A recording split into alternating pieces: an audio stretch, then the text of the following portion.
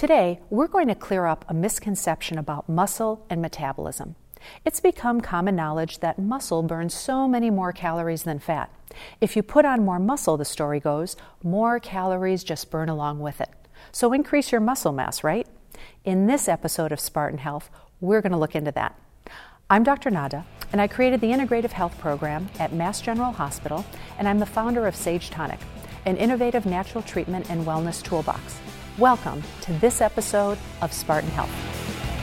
While it's true that muscle does burn more calories than fat, the importance of this difference may be a bit exaggerated. As it turns out, resistance training, which is often the preferred way to build muscle, is important in keeping many of the body's functions healthy and vibrant, but it's not the best way to lose weight. Not convinced? Here are some things to think about. Many studies that demonstrate how muscle mass increases your calorie consumption measure your body's total metabolic rate as a way to determine how new muscle mass burns calories. But that metabolic rate is a measure of all of a person's daily activities, not just that of the muscle mass. It turns out that on a daily basis, at the same time your muscles are working, so are other parts of your body, and they're burning calories too. Your organs are doing this all day long. Even fat burns calories indirectly by secreting proteins. Almost everything your body is doing outside of exercise is known as your basal or resting metabolism. You might be surprised to learn that the basal metabolism takes up 60 to 80% of your body's total consumption of energy. So, what are you going to do if you're looking to control your weight, but you don't want to do a lot more resistance training? Well, in a word, it's balance. Number one, watch your calorie intake, but don't binge diet. In general, it's a simple equation.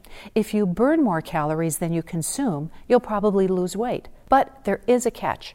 Binge dieting may result in a permanent shift downward in your metabolism, so a gradual approach is definitely better. Number two, drink lots of water. Drinking water can suppress your appetite, but drinking water also burns calories, especially cold water, because your body has to heat it up. And water is necessary to burn fat. Number three, have a varied exercise routine. Guess what? That's exactly what any Spartan race will do. Weight training is good in this domain, but it's not the only thing. Daily aerobic exercise is a very efficient kind of movement for burning calories. But make sure to add little things to your daily routine. Take the stairs instead of an elevator, or walk to the local convenience store instead of using a car. And you've seen Joe, he's always carrying a kettlebell or a sandbag around. So even low-intensity activities like working in your backyard can add to your daily calorie output. So in short, how do I weigh in on only weight training to burn calories and to be in your best form? It's not enough. Activities that vary your routine not only prep you for your next race, but they keep your metabolism in good form too. So thanks for listening to this Spartan Health episode. I'm Dr. Nada, and I'm here every Sunday as part of the Spartan Up podcast family. Spartan Up has new episodes almost every day of the week. We give you tips, information, and tools to help you stay on track. And we have interviews with inspiring high achievers every Tuesday with Joe and his team. So at Spartan, we're here for you. We're your partner in resilience training for mind, body, and spirit. Thanks for listening.